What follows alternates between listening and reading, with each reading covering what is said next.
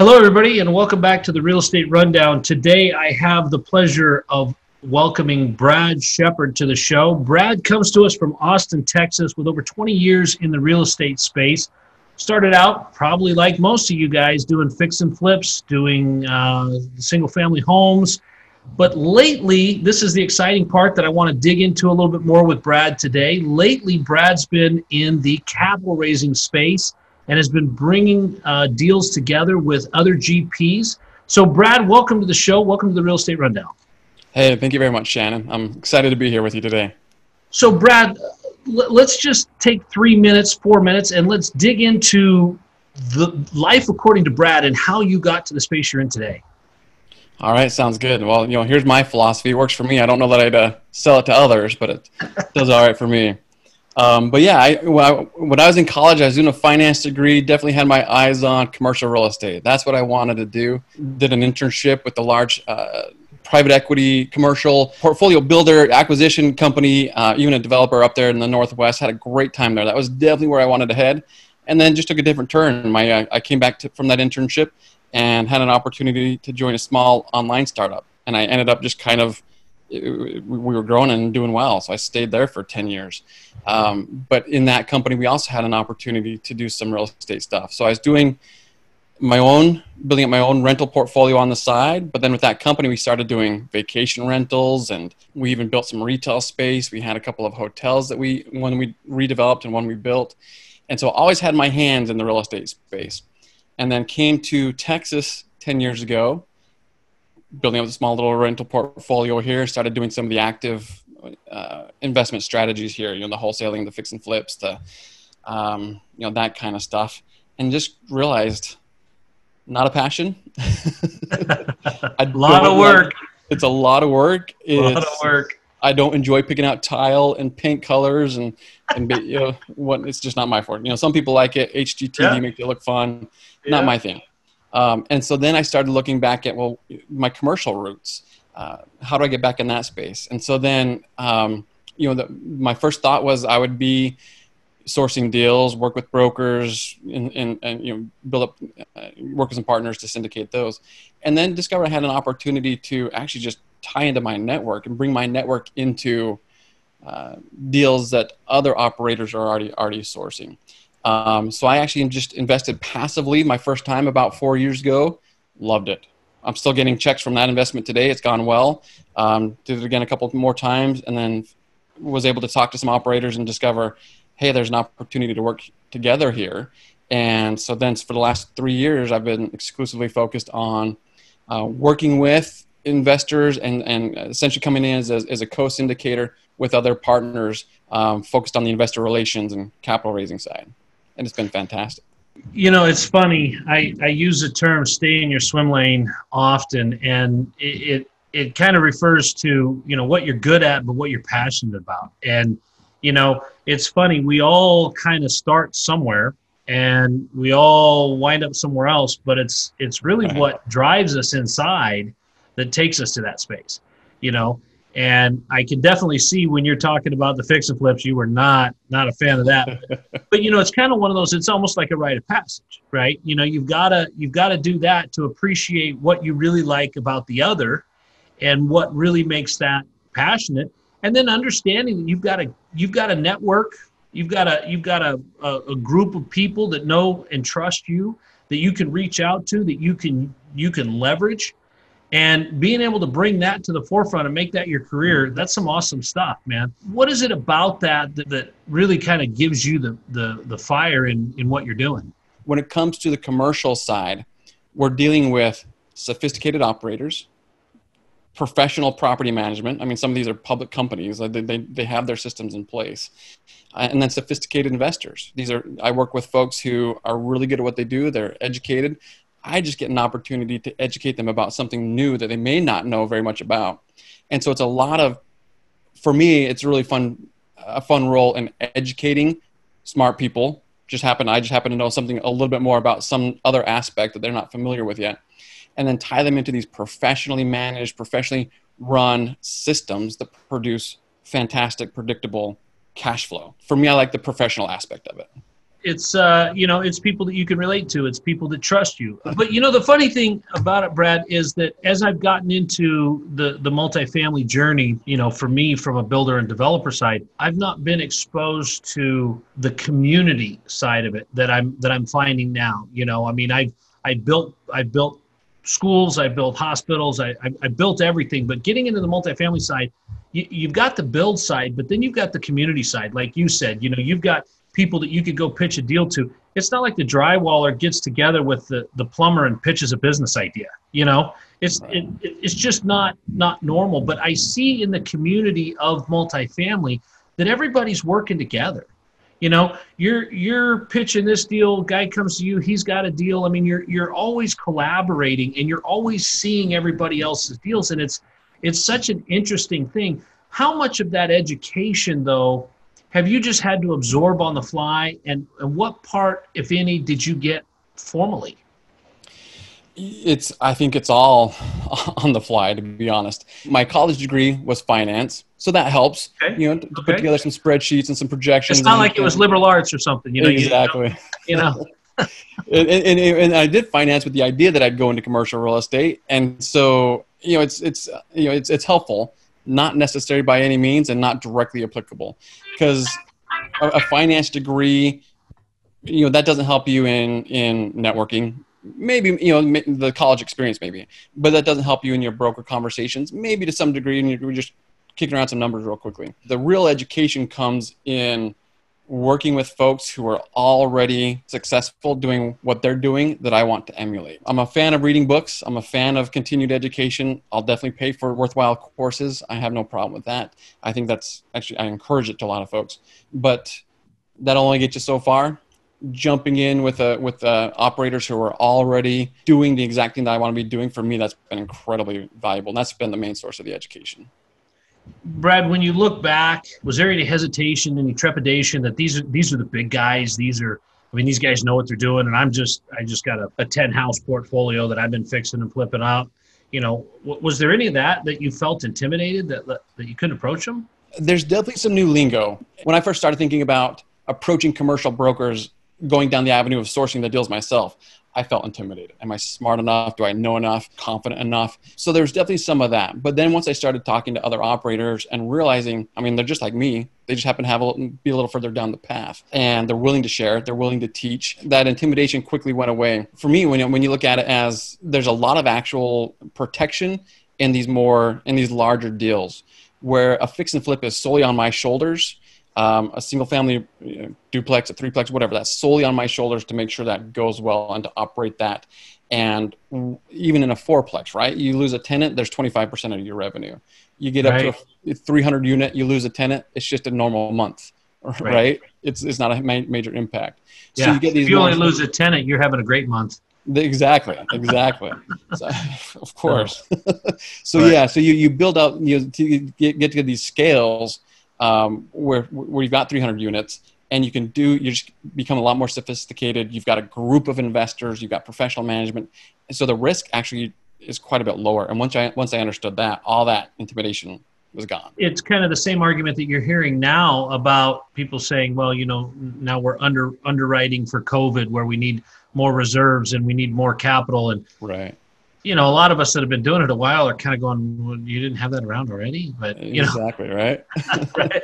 But when you're looking back at it, you're in Austin, Texas. You didn't necessarily move there to be in one of the hottest multifamily markets in the nation, but you are. That worked out well. That definitely played to my favor.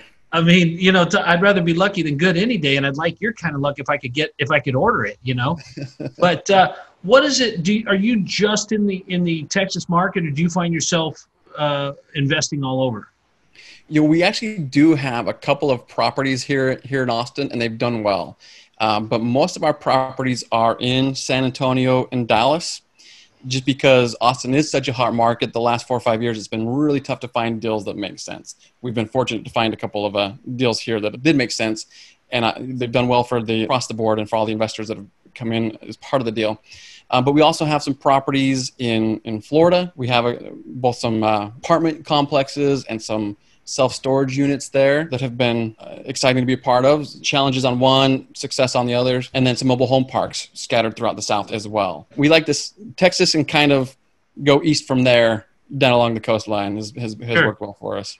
Speaking of down along the coastline, you guys are going to see how resilient your economy is as we've got a hurricane heading your way. Right. Went by us here in Puerto Rico as a tropical storm. I'm sorry about what it's done since then, but you've got quite a bit going on. I mean, a lot of people, they just focus on multifamily, or they just focus on mini storage, or they just focus on, mobile home parks. I talked to Kevin Bupp, and they are exclusively mobile home parks.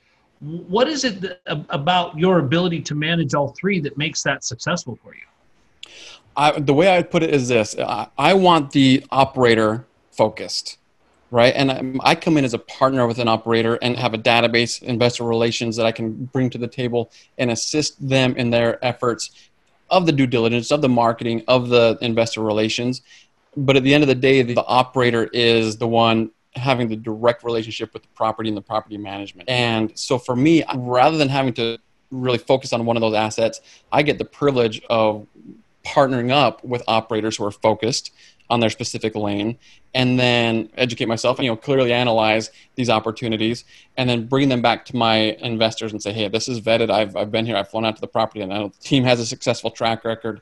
And then I can bring these opportunities to my investors as well as pre-vetted, thumbs up, deals I'm excited about. I mean, obviously, you think that diversification is a good thing because it puts you in several different markets and several different sub-markets of that market. Has that proved to be true? Exactly. And everybody, I think when I'm working with a first-time investor, it's really easy to talk to them about apartment complexes. Everybody gets it. A place for people to live, right? We've all been there. We've all lived in apartments. It makes sense. But we can actually generate some even better returns in the mobile home parks, in the self-storage units. But for the first-time passive investor, that may be more of a stretch, like just not being as familiar with it. Maybe they haven't ever had a storage unit, or they think about mobile home parks. If there's a savvy medical doctor is investing in a mobile home park, a sexy thing to talk about with their other doctors, right? Right. So having options, I think, has definitely played well, for sure. I had to go to school again on mobile home parks because it's not something that's popular in my market in Idaho, right. But it is something that, all through, Nevada, Arizona, down into Texas, across the South, it's very popular, and it's not a market that's going to go away. Absolutely. It's not a market that is going to be declining anytime soon. And so I definitely see the value there. I hear you say that you're able to relate to a lot of people, but really, Brad, what is your niche? I mean, what is it that you do exceptionally well? The last 10 years prior to moving to Austin, I was in Utah working with a small, we were a 12, 15 person startup organization there that was in online marketing, print marketing, and then real estate development as well. So I've lived that small business entrepreneurial life and the 80-hour weeks and all the excitement that comes with that. I really like working with entrepreneurial-minded individuals that have done well in that space, and now they're looking for opportunities to diversify. So I do spend a lot of time in small business organizations, networking organizations, being able to relate to them on their path. And that said, I do have several investors that I work with that are ER doctors and dermatologists and whatnot. For me, that's fun. Doctors can be a little bit more challenging. I built buildings for doctors, and so I know exactly where you were going with that. But they are smart, they're driven, they're dedicated. And if you don't believe that, just ask them. What I know about doctors is that they do get it. They are educated. Right. They do like the resources. They're used to having the backup, and a pretty picture is not quite enough to cut it. And you really have to know your stuff because they'll find out.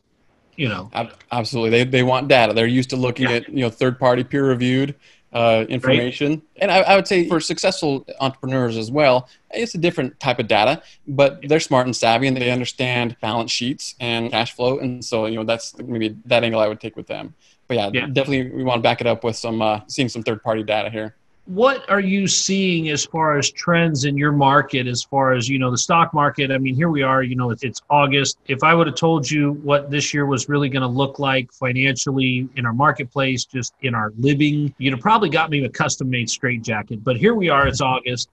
life has been a roller coaster this last 8 months. What are you seeing in people wanting to deploy capital in deals that are out there? What are you seeing 2020 shaping up to be, and what do you predict the last 4 months of the year are going to look like? It's been really interesting. The last several years, it's been more challenging to sell real estate versus stock market because the stock market has done so well. Then we hit 2020 and we took a big dive, but now we're right back up, setting some record highs at this point. For me, it plays into the story about volatility. What is the connection between record highs right now and American Airlines going to lay off 19,000 people next month? What's the reality to that? Where in real estate, the physical reality is people need a place to live, and I can drive over to that complex and touch it, and it's there. The cash flow statements make sense. I can see how that all works together. That conversation is actually gone. I feel like investors are even more receptive to this predictable physical asset that they can tie their money into. We have significantly decreased our deal flow, and so I do have investors that are literally not,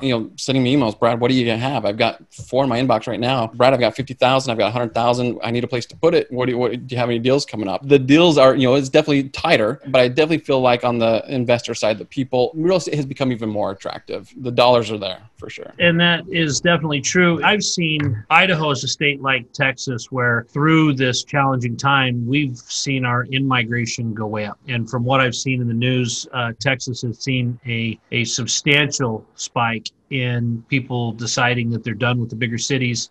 Right. They're out of there. They're moving somewhere with a little bit more space and a little bit more landlord friendly. Call it whatever you want. Sure. Red state versus a blue state, it doesn't really matter. They're moving. And we just got Joe Rogan. We got we got Elon Musk to put his factory here. Yeah. You guys and you guys do. I mean, you've got some good stuff. The thing that you're looking at too is when you get things like factories moving to town. I mean, the ancillary jobs that go with that, they're high numbers because you're moving a whole supply chain. You're moving in all the parts and pieces and pushing out a whole car. And then once you got that, you've got to ship that car. You've got everything that goes along with that. So you've got a really robust environment there.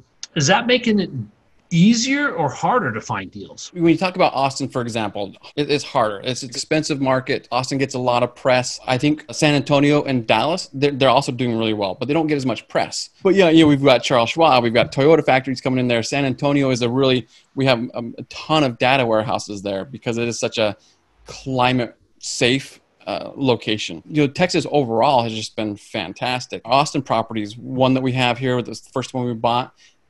It's right next to the new soccer stadium that they're building and really close to another factory that's going in there. On another property here, Apple mentioned, expanding their footprint, their campus here, 2 miles from our other property. Fantastic. We've really benefited from that. And so it's been interesting to see, like we have another apartment complex in the Orlando area tied to a lot of hospitality workers, a couple of small universities there. And that's been one of our most challenging, today it's actually the most challenging property in our portfolio because of all the Disneyland, Disney World workers got sent home and these students got sent home. And so our occupancy dropped down more there than our other properties because we don't have factories and data warehouses coming into Orlando. So it's been interesting to watch that dynamic play out over the last 5 months for sure. I was watching a chat thread this morning where diversification in your portfolio, and two different sides of the argument came out. One was diversifying asset class, and the other one was diversifying location. Which, Brad, it's almost like you wrote that whole thing because you have diversified asset class in diversified locations. So you've kind of covered the gamut. Where do you see the real estate market going in the next 18 to 24 months? Looking out a little bit farther. No crystal ball, just like nobody else has any crystal ball. I think there are definitely going to be some interesting opportunities coming. We're all watching the vacancy rates and the rent collection rates. What's that going to do to some of these existing deals? Are there going to be operators that need to get out because they didn't have adequate reserves? I think there will be a good small percentage of fantastic deals, but there's going to be a lot of people that chase after those. So I don't know there's going to be anything mind-blowing like what we saw in 2008, 2009, 2010. So many people have been talking about the upcoming recession for the last, 3 years? Everybody's been saying it's coming, it's coming, it's coming. So you've had all these people building up cash. There's going to be a lot of cash going after what I think is going to be a small amount of amazing deals. I think by and large, because there is a lot of interest in real estate, especially in all classes, from single family to commercial, there's never been as much attention on real estate as now, or much interest as there is now.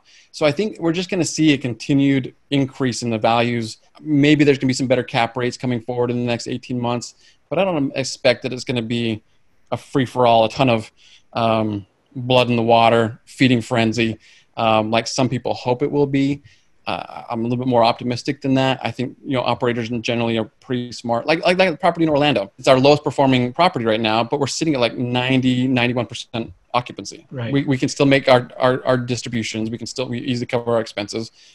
So it's not like we're going to be, there's going to be a fire sale off of that one. We're just having to get a little more creative on filling those up. And, the other thing that you said is, there's not going to be a lot of blood in the water, which, a lot of times the people that forget about the blood in the water forget that it's the rest of the economy is bleeding as well, Right. And so to get those amazing deals, if we got to go through 8, 9, and 10 again, I don't think the majority of people are interested in that. But, and I think that with our interest rates being as low as they are, I think we've got some safety there. I think, a lot of people are refining if they can. They're repositioning Sure. that asset and getting out. I think people that, that got in 3-4 years ago looking for a refi never could have imagined the refi rates would be so good, So I think that there's been a lot of benefit that's already come of that. What do you think the stock market's going to do moving forward as far as, into the unknown, the election year and things like that? What do you think that's going to do? You think we're going to see people continue to move out of there like we do out of the left coast? Yeah, I mean, that was going to be my answer. Who depends on what happens in November, right? Who wins the White House? America is more than the presidency. We're more than the media. We've got a really strong, robust economy. I'll always be bullish on America. I think the stock market, is going to continue to show that kind of volatility, though, because it really is disconnected from reality in so many ways, and driven by these day traders with high speed connections that are right there in New York City that we don't have access to. The more I learn about the stock market and how much it's rigged against the little guys, the stronger my feelings are. I want to help. I want to keep my money out of it. I want to help others keep their money out of it, because we've got better alternatives where it's not built to screw the little guy. So I think that message is getting more widely accepted. That the stock market is just not set up for individual investors to do well there. And I think we'll continue to see more people pulling money out of there and looking at alternative asset classes for sure. The other thing too that I think a lot of people forget is that the stock market does not allow for leverage. If it does in margins accounts, it doesn't allow for a lot of leverage. The only people that are getting the leverage out of it are the mutual funds leveraging massive amounts of cash to make the fees off of. But other than that, you've got to pick the right stock at the right time to do the right thing based on wrong information. And, it always baffles me that real estate has all of the tax advantages that are not afforded to the stock market. It has all of the leverage advantages that are not afforded to the stock market. And yet so many people think that throwing $1,000 a month or $1,000 into a Charles Schwab account is the smarter thing to do than going and saving that up and buying a single family home or buying a rental property. And I think that it's people like you that are taking the time to educate people about this is what your money can really do, taking a doctor and making a doctor smarter, if that's possible, because we all know how smart they are already, right? They're already there. We discussed that earlier. But the reality is putting that education to people that this is what your money really can do, and you don't need to get involved in this. You don't need to get it out of your control. And out of the realm of logic where it's no longer tangible. A 300-unit apartment complex and own a slice of that. It's fun, right? I mean, it's fun to drive by those things, or some of our properties, we don't drive by, but some of the investors have never seen them. But it's fun to know. You'll be able to look on a map and say, hey, I own a slice of that. And with 20 or 25% of the actual purchase price, the bank will give you the remaining 75%, and you own it, you control it, you get the tax benefits. For me, it's such a more attractive investment opportunity. Brad, have you got any advice? You've been in this real estate journey for longer than a lot of them, a lot of my listeners. Do you have any advice for them as far as, how starting out affects the long-term game and what you should be doing to get there? For me, what I didn't realize that my goals in real estate were not achievable as a lone wolf. It took me longer than it should have to realize that partnering up and working with people more experienced and smarter than me would be the right way to go. So for me, that's the best advice that I could offer is partner up, seek a mentor, something along those lines to accelerate that learning curve. I feel like if I had either started in the commercial space sooner and learned this lesson sooner, or just partnered up with a team, created a team earlier than I did, I'd be further along than I am today. Real estate, especially big real estate, it's a team sport. Find people you like and trust that bring complementary skills, link arms and go for it. We kind of alluded to that a little bit at the beginning of the show, that it is such a team sport. And it is something that as a person that's coming along, I had a friend of mine tell me, when you're getting into real estate, you got to have one of two things. You either got to have the money or you got to have the deal. Having one of those two gets you a seat at a table. It's probably not the seat you want, but you're going to learn a lot more from that seat than you would have trying to do it yourself, because you look at it, when you were doing fix and flips, you could do one, maybe two at a time before your bandwidth was maxed out. Whereas if the seat you're in now, you've got a dozen deals going at any one time, and you're dealing with 3 or 4 dozen people at any one time.